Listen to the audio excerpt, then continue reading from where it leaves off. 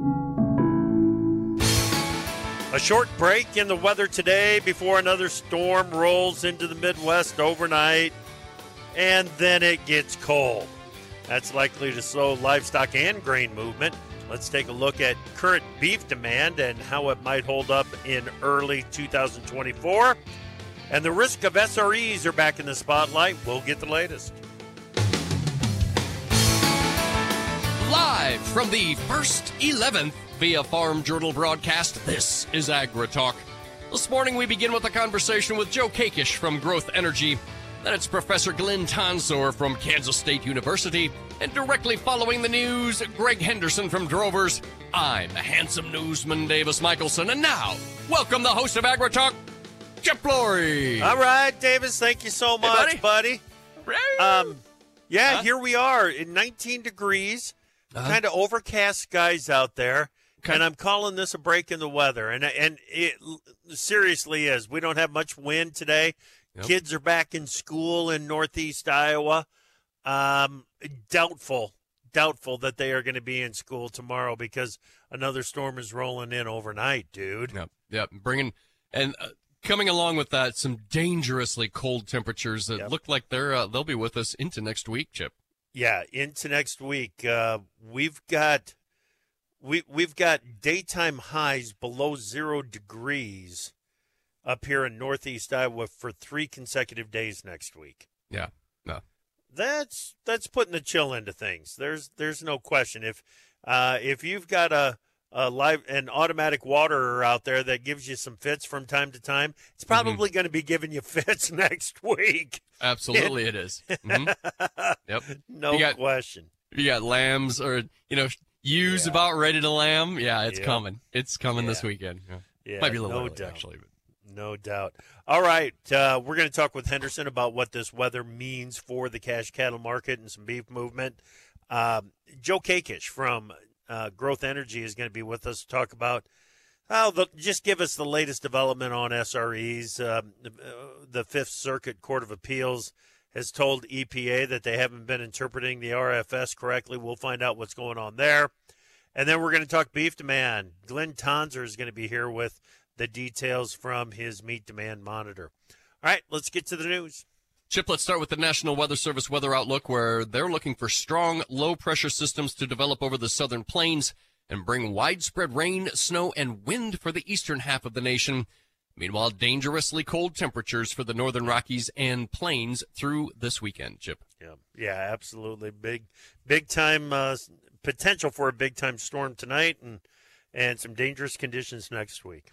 Hey, check this out, Chip. Private exporters reported sales of 175,000 metric tons of corn for delivery to Mexico during the 23-24 marketing year. A daily sale, baby. Yeah, a value buyer, a traditional buyer, the number one buyer of U.S. corn is back in the market. That's a good thing.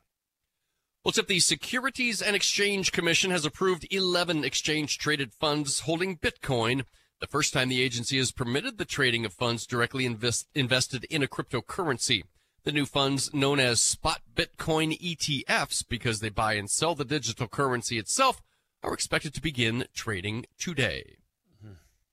Federal Reserve Bank of New York President John Williams said monetary policy is now tight enough to guide inflation back to the Fed's target, but suggested policymakers need more evidence of cooling inflation before cutting interest rates. That right there is a hold interest rates where they're at for a longer period of time than what the market anticipates. That's the message that I got from that comment.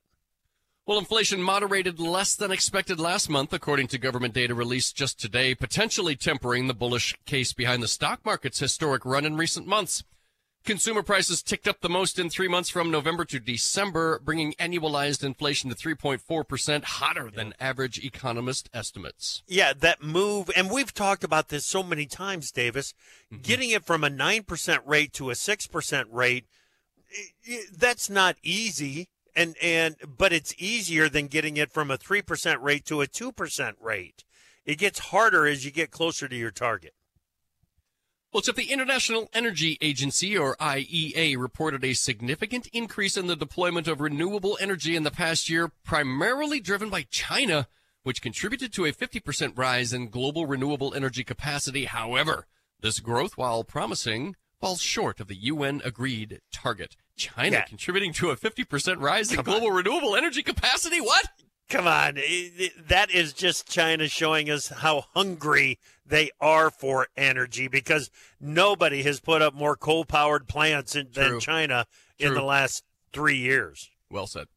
Well, instead of utilizing the Panama Canal, major shipping company AP Moller-Maersk will employ a land bridge approach, using rail transport to cover the 49.7 miles of Panama's terrain. Wow. This move is in response to the challenges posed by the ongoing low water levels in the canal. Chip, I mean, load, unload, load.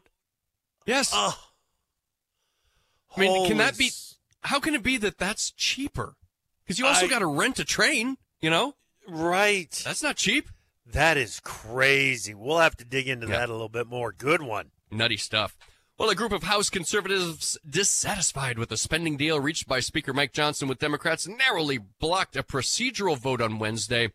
Republican leadership canceled an afternoon vote series following the revolt. This rebellion resulted in 13 Republicans joining Democrats to vote against the rule for a set of unrelated bills, preventing the House from debating and voting on those measures. I'm not sure what this means, Chip, but it does not sound like progress to me, buddy. Yeah, nobody's getting along is what this means, Davis. And nobody likes the idea of a short-term CR. We talked with Colin Peterson about this yesterday. The short-term CR isn't what they want. Long-term CR isn't what they want, and they can't make a deal on the appropriation. So I don't know where we're going to end up in all of this. Thanks, man. We'll talk to you later. You bet. All right, let's bring in Greg Henderson, editorial director at Drovers. How you doing, bud? Well, Chip, I'm extremely fortunate I don't have tickets to that Chiefs-Dolphins game Saturday night. That's going to be chilly. There's no question about it. Kickoff below zero. Yep. And wind chill. And, it's one thing to be feeding cattle where you're moving around a little bit, but just to go sit and watch a game would just be miserable, wouldn't it? Yeah, I would have more hand warmers and toe warmers and butt warmers than I could carry on me. There's no doubt about that. The touchdowns will keep us warm, Greg. The touchdowns, all of them. Oh man, what's this weather doing to the cattle? Well, Chip, it's having a major impact, and a lot of people are saying they can't remember, in recent memory, at least, a weather event that's had as much impact. Slaughter yesterday was on Tuesday, I should say, 94,000 head, and that was down 25% from a week earlier, and that's because Tyson and Cargill and some other packers had to close their plants. Some of the workers even spent the night in the plant because the road conditions were so bad at the Tyson plant anyway. So, it was a major disruption, and we expect that to be positive for cash prices, Chip. Positive if you can get your cattle to market, right, and get them harvested. So that the wholesale beef prices are the thing that has improved this week because of that tight production. And they're up about $3 yesterday. So, last week, Sterling Marketing estimated cattle feeders lost $160 a head, Chip. Yeah. So we'll see how that straightens out here this week. And we've got Glenn Tonser on to talk about some beef demand here in just a moment. Thanks, Greg. Thank you. When we told growers that Bayer Premium Trivolt herbicide for corn delivers visibly clean fields for up to 8 weeks, they were a bit skeptical. We'll see how it works. So we decided to prove it. We set up cameras in multiple cornfields, treated them with Trivolt, and filmed for 24 hours a day. For 8 weeks, we saw a variety of weather conditions, and Trivolt worked. See for yourself at TrivoltInAction.com. Trivolt is a restricted-use pesticide. Consult your state pesticide regulator for specific restrictions. Read and follow pesticide label directions. Don't you wish your life came with a warning app? Stop. That dog does not want to be petted. Just a little heads up before something bad happens. Move your coffee cup away from your computer. Oh, no. So you can have more control. Stop. You're texting your boss by mistake. Well, life doesn't always give you time to change the outcome, but prediabetes does. With early diagnosis and a few healthy changes like managing your weight, getting active, stopping smoking, and eating healthier, you can stop prediabetes before it leads to type 2 diabetes. It's easy to learn your risk. Take the 1-minute test today at doihaveprediabetes.org. Warning, the cap is loose on that catch-up. Don't wait. You have the power to change the outcome. Visit doihaveprediabetes.org today. That's doihaveprediabetes.org. Brought to you by the Ad Council and its Prediabetes Awareness Partners. This is Andrew McCrae, host of the American Countryside. I'm also a farmer and rancher from Northwest Missouri, and I hope you'll join me each week for Farming the Countryside, as we take a look at the top issues impacting agriculture as told by the people farming and working in our industry. We'll talk about markets and trade, share some of the latest tips and trends for grain and livestock producers, and take a look at trends impacting rural America. Join me for Farming the Countryside on many local radio stations or on your favorite podcast platform, or just go to farmingthecountryside.com.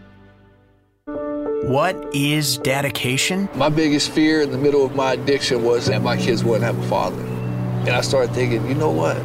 This isn't my story. I definitely had to become a better man to be a better father. It's important to me that my kids are empowered and truly believe that if they can think it, they can do it. That's dedication. Visit fatherhood.gov to hear more. Brought to you by the U.S. Department of Health and Human Services and the Ad Council. Scammers often try to dupe veterans to steal the VA benefits they've earned. Scammers may try to obtain sensitive information or collect payments over the phone, offer to move assets in order to qualify for pension, insist benefits may be sent directly to a friend or caregiver, or promise to manage benefits or file a claim for you. VA will never charge you for processing a claim, and only VA can determine eligibility. To report suspicious activity, visit va.gov/OIG/hotline.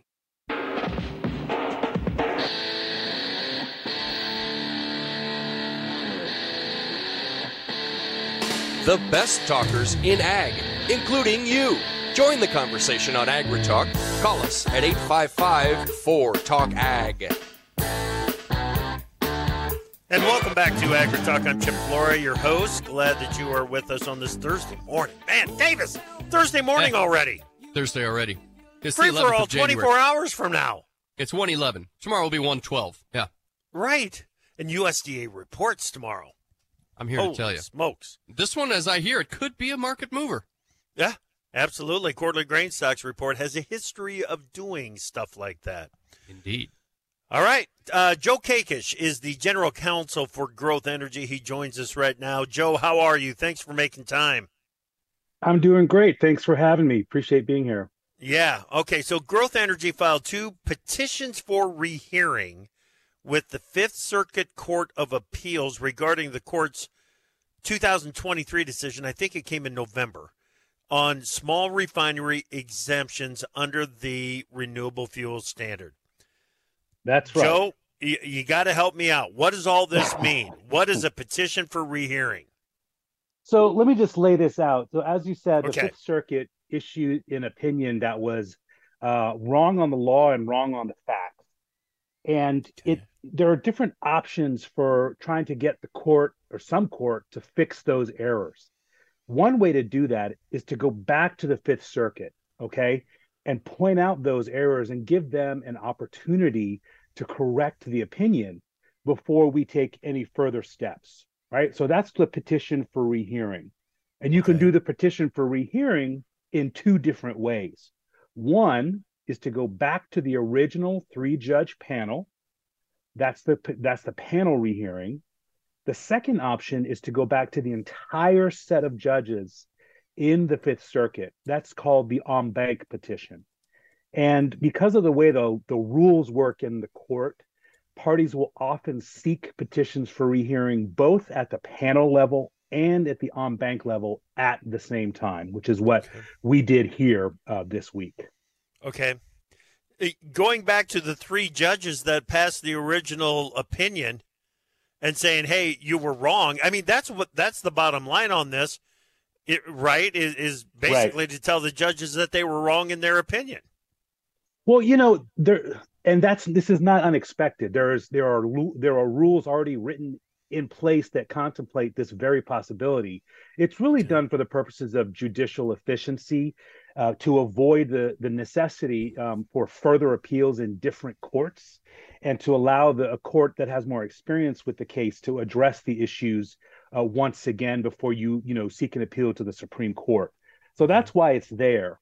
And our main bone of contention here, which is an important one and a serious one, is related to what's called venue, which is which court is the right court to hear this case. And in our view and in EPA's view, it's not the Fifth Circuit. And here's why. When EPA makes decisions about small refinery exemptions, that has a nationwide impact because, as you know, whoever is obligated to blend under the renewable fuel standard will be impacted by a refiner who is then exempted from it because they have to make up, the loss of those gallons. So even if it's a local decision with a local refinery, it has reverberations across the country and across the entire market for what are called RINs, renewable fuel. So the only proper place to take this case is the DC Circuit. And that case is also occurring as we speak. It's a little further behind the Fifth Circuit. Okay. What's even more notable is that many other circuit courts have already agreed with us and said, you know what, I'm not touching this case. I'm going to send it to the DC Circuit where it belongs. Okay. So what does the timeline look like on this petition for the rehearing? So there are no rules requiring when the panel responds to any petition for rehearing. But there are different pathways that it could take. So the panel and the full court could just reject the petitions outright, which would be a final action by the court with respect to the rehearing. That's number one. Number two is, before they make any decisions about whether to deny or grant, they will call for more briefing from the parties on the issue to further elaborate the issues, legal and factual issues raised in the petition, which is really not that long of a document at the end of the day, so that may require additional briefing. And then from that point, they may deny the petition or grant it and issue a new opinion. The third option is the most direct one, that's positive, is that the court, in response to the briefings presented in the petitions, will revise their opinion and issue a new opinion. So there's many different paths forward for us here. Okay. And the bottom line here, and again, please, Joe, fix me if I'm wrong on this. The Biden administration has not shown much interest in granting SREs, the Biden EPA. Does the existing court ruling decision as it stands today raise the likelihood that SREs will be granted?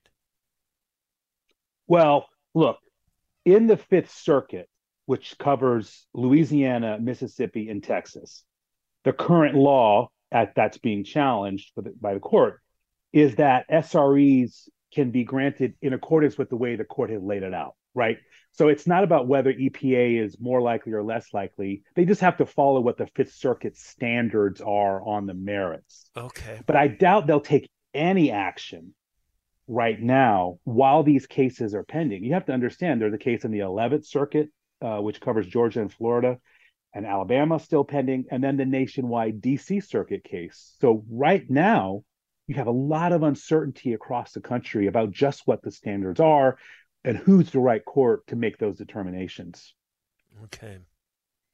So if the petition for rehearing is denied, the Supreme Court is the next step? That would be your only option to appeal from the Fifth Circuit, right? Okay. Because that's the next level of court. So then if someone were to pursue that from the Fifth Circuit, you'd file what's called a petition for certiorari, a lot of Latin right there, which is basically a request to the Supreme Court to take up this case, okay?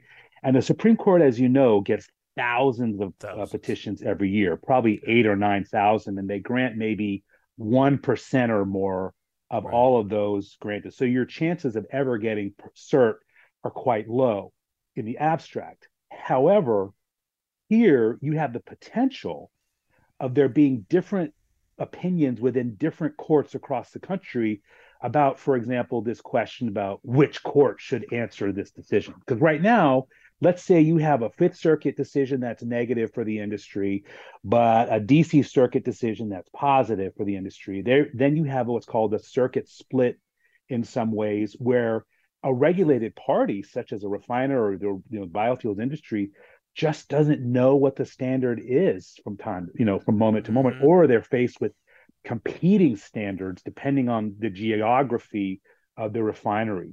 And we can't, that's not an ideal situation. So that could provide a little extra impetus for the court to take it up. All right. What's the best outcome here, Joe? Two things. The best outcome is that the Fifth Circuit,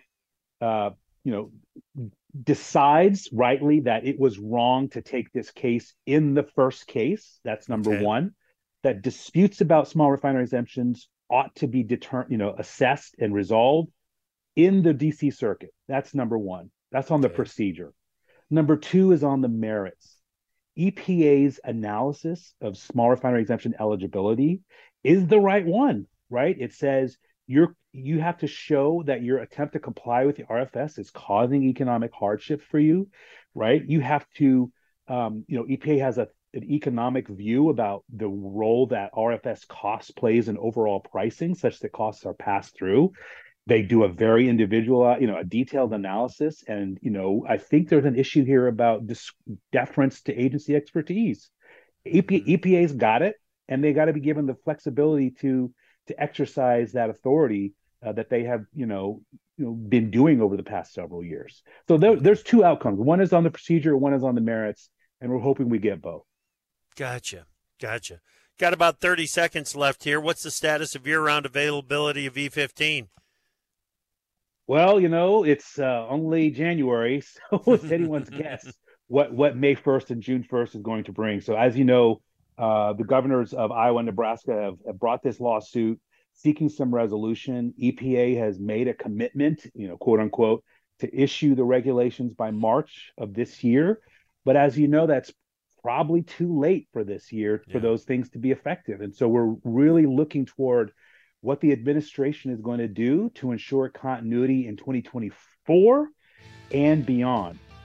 Yep. I'm sure that's a hot topic of discussion today for your CEO, Emily Score, there at the Iowa Renewable Fuels Summit. Absolutely. That is a top priority for the industry. Joe, good stuff. I understand it. Thank you. Good. Thank you. Take care. All right, that is Joe Kakis, General Counsel for Growth Energy. We've got Glenn Tonser coming up next.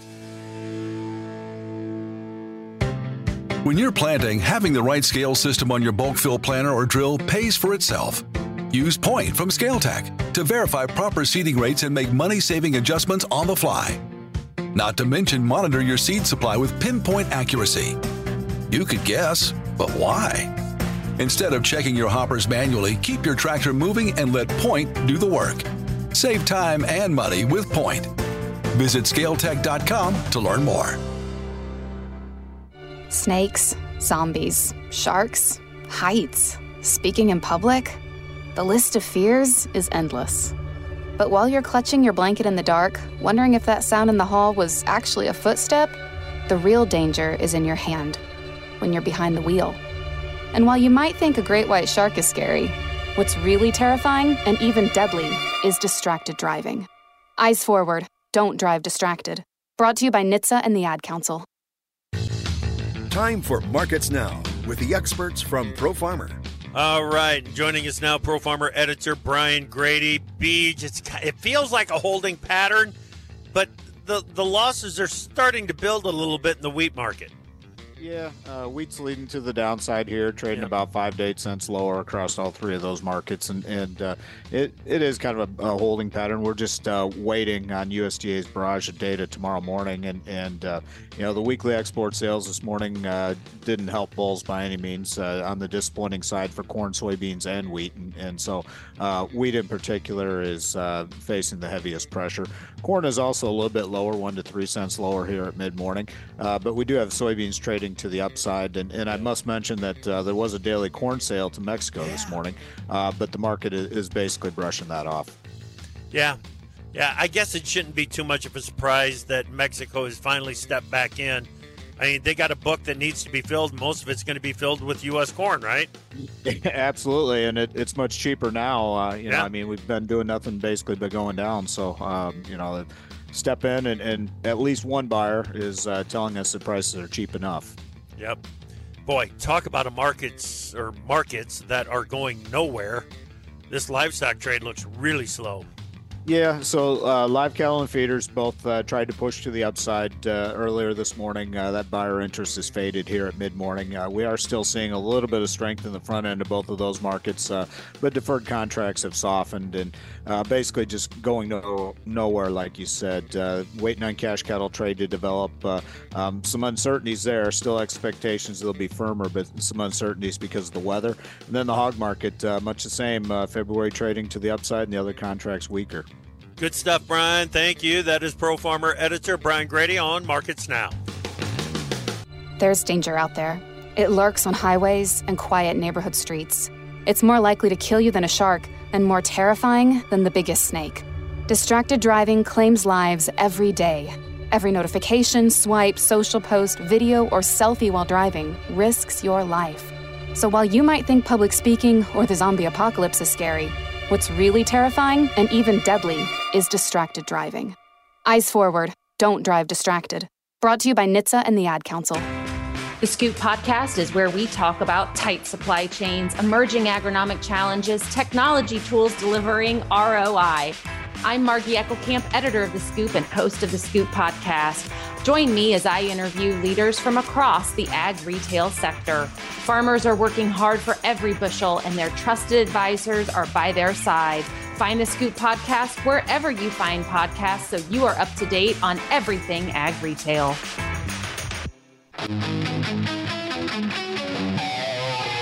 Opinions expressed on AgriTalk do not necessarily reflect the views of Farm Journal Broadcasting, affiliate stations, or sponsors. The truth is hard to come by these days, unless you listen to AgriTalk. And welcome back to AgriTalk. I'm Chip. Glad you're with us. As we start looking into 2024 and talking with market analysts about their outlook for the different markets, when it comes to the cattle trade and beef trade, it all comes down to the wild card, and the wild card being the consumer and how consumers are going to react to changing economic conditions and what it might mean for beef demand down the road. And, you know, trying to assess what's going to happen in the future, you got to get a good status update of what's happening right now. And we're going to do that with Professor Glenn Tonser. He is at Kansas State University in the Ag Economy Department there. Professor Tonser manages the Meat Demand Monitor there at K-State. Glenn, it's good to talk with you again. How are you? Oh, doing well. Thanks for having me on, and Happy New Year. Yeah, Happy New Year to you, too. So here we are. Let's get it started with the baseline of what the current condition is in beef demand. How well is beef demand holding up? Yeah, so a summary statement would be is, you know, as 2023 concluded, beef demand was flat or weaker compared to the year before, depending on exactly which market channel and which product line you would ask me about. I'm giving you that summary before I lose people with numbers.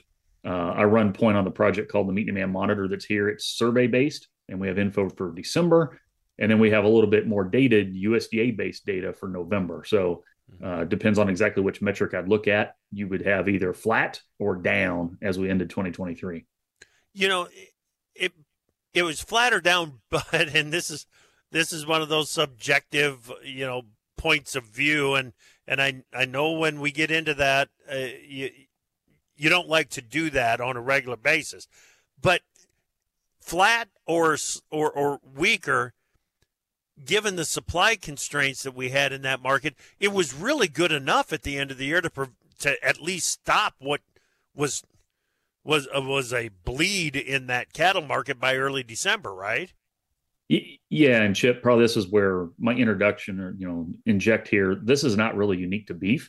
If you were interviewing me about pork demand or interviewing me about chicken demand, I would have some similar comments. Why am I saying that? At least the second half of 2023, so think July 4th through Christmas, we had flat, if not weakening, meat demand domestically in the U.S.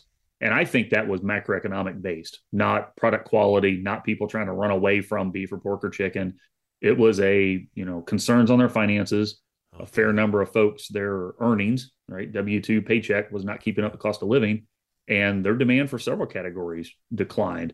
And beef, pork, and chicken is not immune from that. So I think that's important. There's some reasons for optimism here in 24 that might improve. I'm happy to talk about, but I really want to emphasize that none of this is really unique to beef. Okay. I've got to mention this because we're talking about December readings on beef demand here on the meat demand monitor. Glenn, has prime rib become the go-to on Christmas Day for a lot of families? I don't know if I can be on record saying it's but I'm definitely happy to be on record and say it has grown in prevalence. If you would compare to 10 years ago and certainly 30 years ago, it's its role in the Christmas meal. And if we're being complete here, even at Thanksgiving, so more generally other holiday meals, the prime rib for some households in the U.S. is, moving up the relative rank. I'm old enough to know when it was a turkey or a ham and that was into the discussion.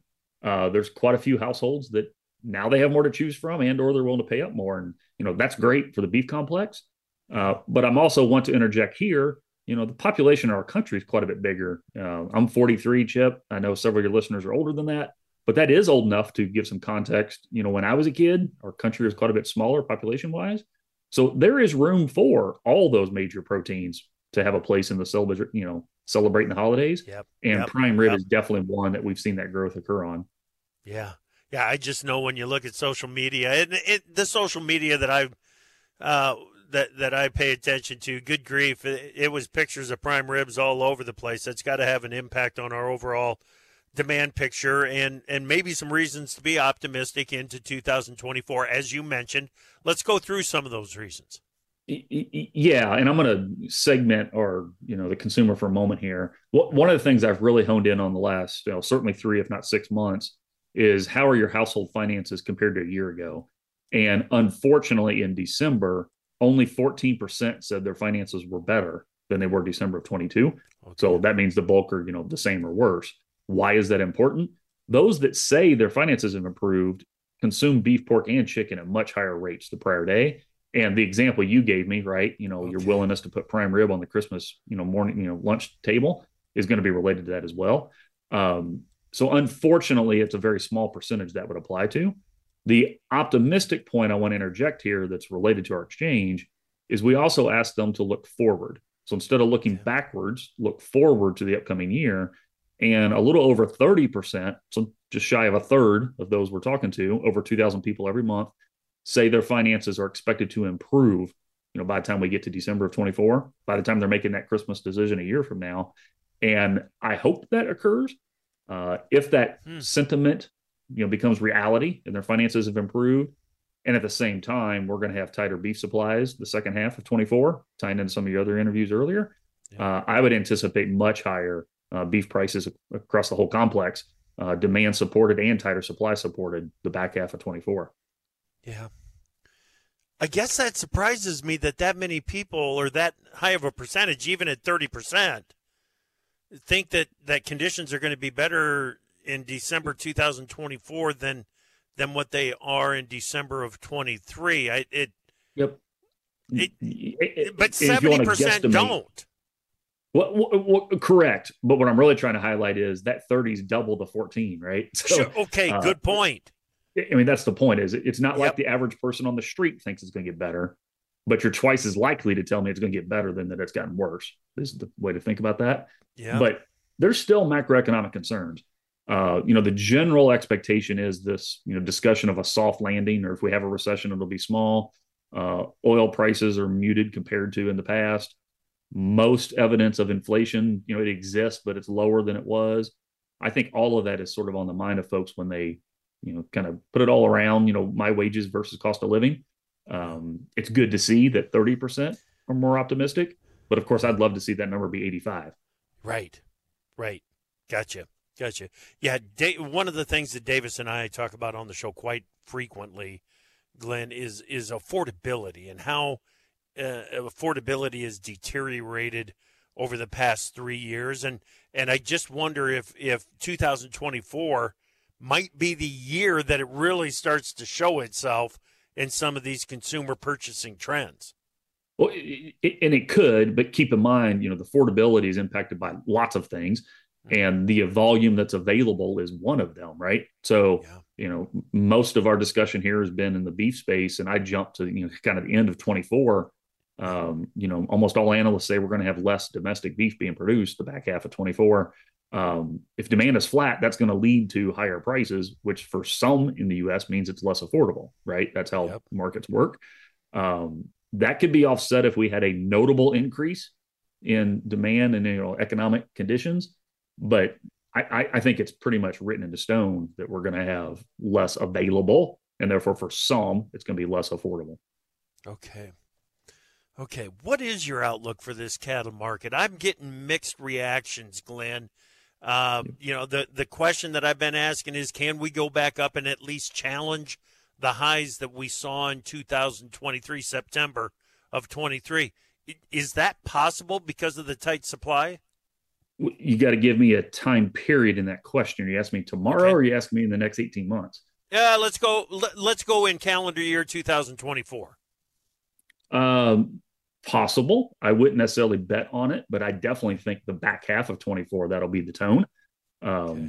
Mainly because of my thesis earlier is, the cattle on feed report we've seen, maybe we're going to get a surprise in the January cattle inventory report, but short of that big surprise, I think all the evidence is we have yet to pull the trigger on expansion. I anticipate we'll attempt to do that from a limited number of heifers this summer. And that story would grow going into 2025. And the way markets pull that off is to have more expensive cattle prices out there to encourage it, right? So that's my bullish thesis for the second half of 24. So it's possible we'll challenge those highs. Is it more possible as we get out to the middle of 2025? Yes. Okay. Without a doubt. I wondered if you were dropping me a hint there when you said 18 months, weren't you? Yeah, no, I was. And I mean, the other part, I don't want to get too geeky you're talking to a PhD economist, so I woke up geeky, but I'll try not to be too geeky, is, nominal prices, comparing to something 3-4 years ago versus inflation adjusted prices that might reflect the cost of production difference today. That's, geeks like me would always point out that being important. But when we're coming out of an era of 6 to 8% inflation and maybe now persistent, 2 to 4%, depending on who's measuring it where, that's a really important distinction. So just because we hit a past high in nominal terms, we may not hit it in inflation adjusted terms. Right. It's an important one to remember. And you can have a high cattle price, but that doesn't mean that there's profits in the feed yard, and the cost of that calf going in and the feed and everything is going to play obviously an important role on the margins. Yeah, and to our listeners here, let's talk to the cow-calf side, where we're going to make that expansion decision or not to expand. $3 calf price doesn't get you as excited as it once did. It's still better than $2, but it doesn't cover your cost as well as it did 10 years ago. Exactly. Glenn, that's a lot to think about there. Thank you so much, buddy. I appreciate it. Thanks, Chip. Everybody stay safe this weekend. Yeah, thank you. Yep, be safe out there. That is Professor Glenn Tonzer from Kansas State University, manages the meat demand monitor there at K-State. Mom's early Alzheimer's diagnosis was hard to take. And when I left the oven on, we decided together that it was time to see a doctor and make a plan. Early detection gave us more time to seek out information and support as a family. If you or your family are noticing changes, it could be Alzheimer's. Talk about seeing a doctor together. For more information, visit alz.org/time to talk. A message from the Alzheimer's Association and the Ad Council. I'm Tyne Morgan, host of U.S. Farm Report, the only weekend television show that features some of agriculture's biggest names. From custom commentary from John Phipps to the stories of antique iron with Machinery Pete to a list of more than 30 marketing analysts, our weekly program focuses on the topics that matter most to you. We invite you to join us each weekend for U.S. Farm Report, timely, trusted tradition. If you served, we want you to get the health care and benefits you earned. We want you to come to VA. There's never been a better time to apply. Under a new law called the PACT Act, we've expanded VA care and benefits to millions of people who served and their survivors. No matter where you served or how long you served, check out va.gov/PACT to learn more about what VA can do for you and your family. Come to VA.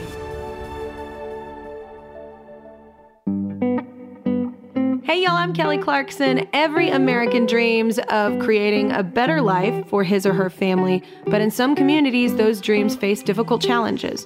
When we come together to help those in need get the same opportunities as everyone else, we truly are making our country a better place to live for all of us.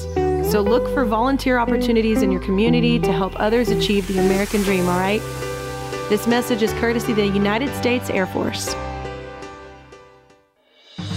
Hi, I'm Ag Day host Clinton Griffiths, and I invite you to join me each morning as we cover the nation's food system, from fields of green to orchards of orange and livestock everywhere in between. America runs on agriculture, and here at Ag Day, agriculture is what we do best. Listen as our analysts track the markets, learn about innovations in technology and sustainability, and live the country lifestyle through the eyes of rural America. Join me, Clinton Griffiths, for Ag Day, the country experience. Hey guys, it's me, Isabella Gomez, filling in for Smokey Bear because he's got more to say than just... Only you can prevent wildfires. Like, if you're outside enjoying a barbecue, don't let a hamburger distract you from fire safety. Make sure you aren't dumping your hot coals or ashes onto the ground because that could start a wildfire. So take wildfire prevention seriously and let's save the world one day at a time. Juntos con Smokey Bear, podemos hacerlo. Go to smokeybear.com to learn more about wildfire prevention. Brought to you by the U.S. Forest Service, your state forester, and the Ad Council. After I got out of the Marine Corps, coming back home, it was just a mental breakdown for me. I was on the verge of giving up. That chapter, that season in my life was over. Now what? Who was I? That's what I kept asking myself.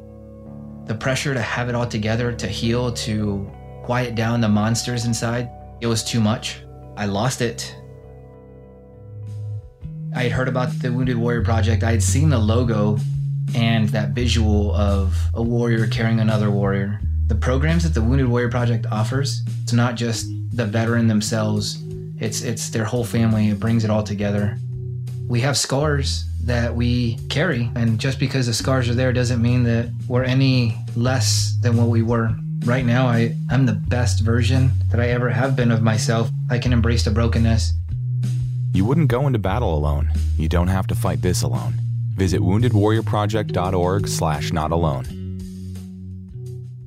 Sometimes life is wonderful, and sometimes it's not. Cherish the good, but always be prepared for life's challenges.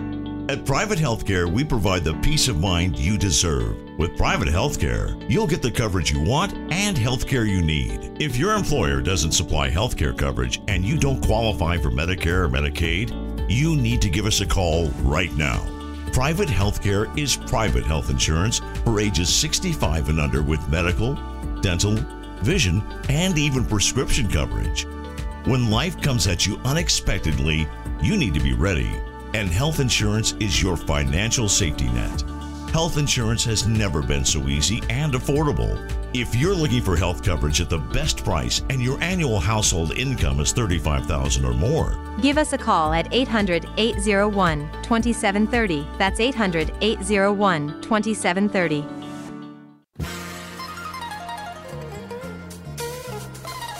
Do you suffer from talking on the radio phobia? No problem. Send us a tweet at #AgriTalk. Welcome back to AgriTalk, everybody. Your pal Davis Michelson here with Chip Flory. Chip, I want to go back to something that Greg Henderson from Drovers said. I've done a little experiment here in the city of Fountains. I took some, you can get this dolphin-free tuna at the store. Yeah. I got the dolphin enriched tuna just as an experiment. Okay. And I put it in the refrigerator. Yeah. All right.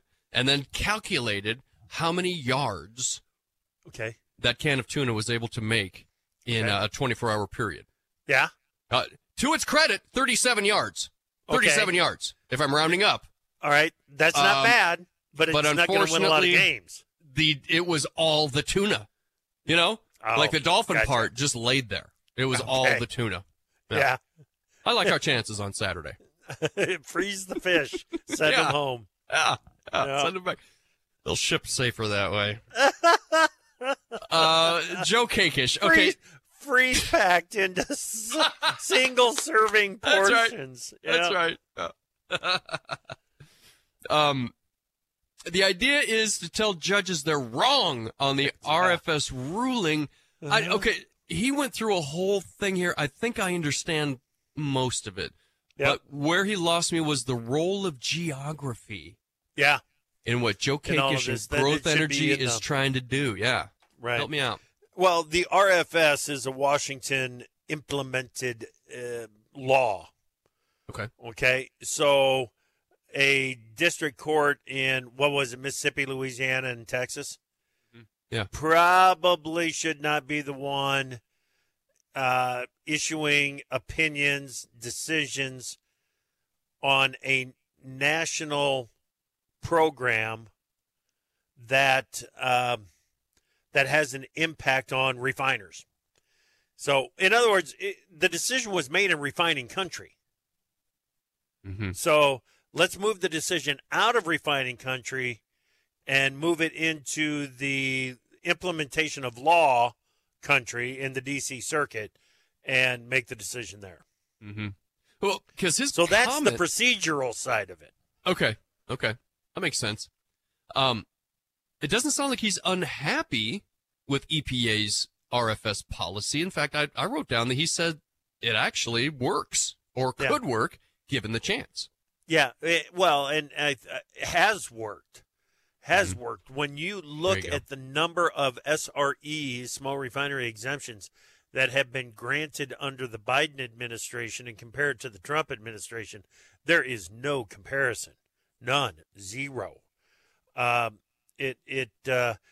there were pending SREs under the Trump administration, I think the industry just kind of resigned itself to the fact that no matter how hard you worked at it, no matter what the rhetoric was leading up to the final decision and the announcement, the ethanol industry had better be prepared to be disappointed because there was going to be some SRE exemptions out there. Under the Biden administration, it's the opposite. It really is. I think the attitude has been that the small refiners have not and cannot prove that economic hardship that is required for them to prove before the exemption is issued.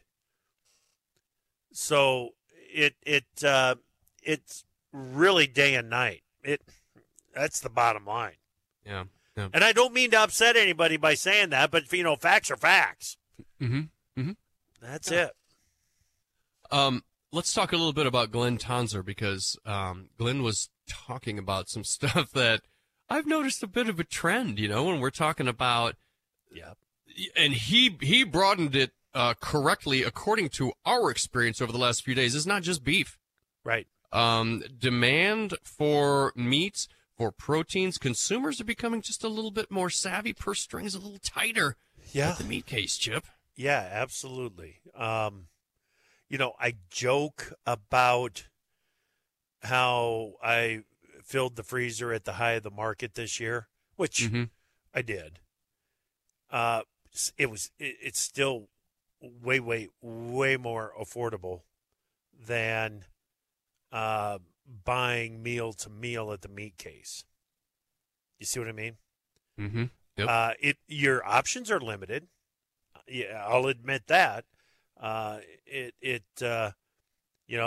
Sometimes it comes down to the fact that, geez, look at that big pile of stew meat that we've got in the freezer. We need to start putting a dent in that. And I've got several ways that I can do that. Don't get me wrong.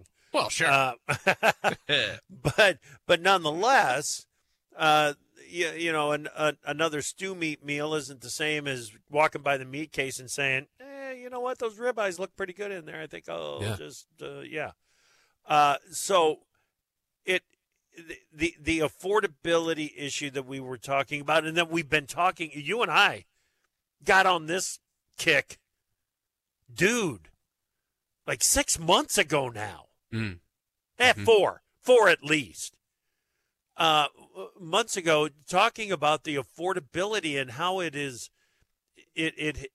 changing consumer attitudes. Well, it could catch up to them in 2024. I've expressed that concern before, and Glenn makes the puts the proper perspective on it, that even if beef prices do go higher, if overall consumption is flat, that's still an increase in overall demand because you're moving the same amount at a higher price. So that is a legitimate thing, and it turns into support for the market. Right. Yep. Well, so he's talking about the household finances, and they stink year on year. Tighter beef supplies. He's assuming recovering household spending in 2024 as a supportive feature here, but looks out to a greater likelihood of a run at the highs in 2025, Chip. Right, exactly. And if we had more time, I think we would have been talking about the influence of pulling the females out of the slaughter mix and putting those bred heifers out on pasture, and that one last cut in overall beef demand. That one last cut in beef supplies, driving prices up one last time. So something that we'll have to watch for. Thanks for listening this morning. Come back this afternoon. We're going to get you ready for tomorrow's USDA grain reports, winter wheat seedings, quarterly grain stocks, annual production summary, and the supply and demand report for Clark Neighbors. BIS Commodities is going to be our guest. We got a free-for-all tomorrow morning here on AgriTalk. This is Andrew McCrae, host of the American Countryside. I'm also a farmer and rancher from Northwest Missouri, and I hope you'll join me each week for Farming the Countryside, as we take a look at the top issues impacting agriculture as told by the people farming and working in our industry. We'll talk about markets and trade, share some of the latest tips and trends from grain and livestock producers, and take a look at trends impacting rural America. Join me for Farming the Countryside on many local radio stations or on your favorite podcast platform, or just go to farmingthecountryside.com. Hey, what's up, y'all? I'm Kelly Clarkson, and as the daughter of a school teacher, I know just how important education is. No matter how old you are or your situation, continuing to learn will enrich your life and help remove barriers you didn't even know were there. So much opportunity, y'all. Whether it's a foreign language, history, or a different way to look at things, take some time each day to learn something new. This message is courtesy of the United States Air Force.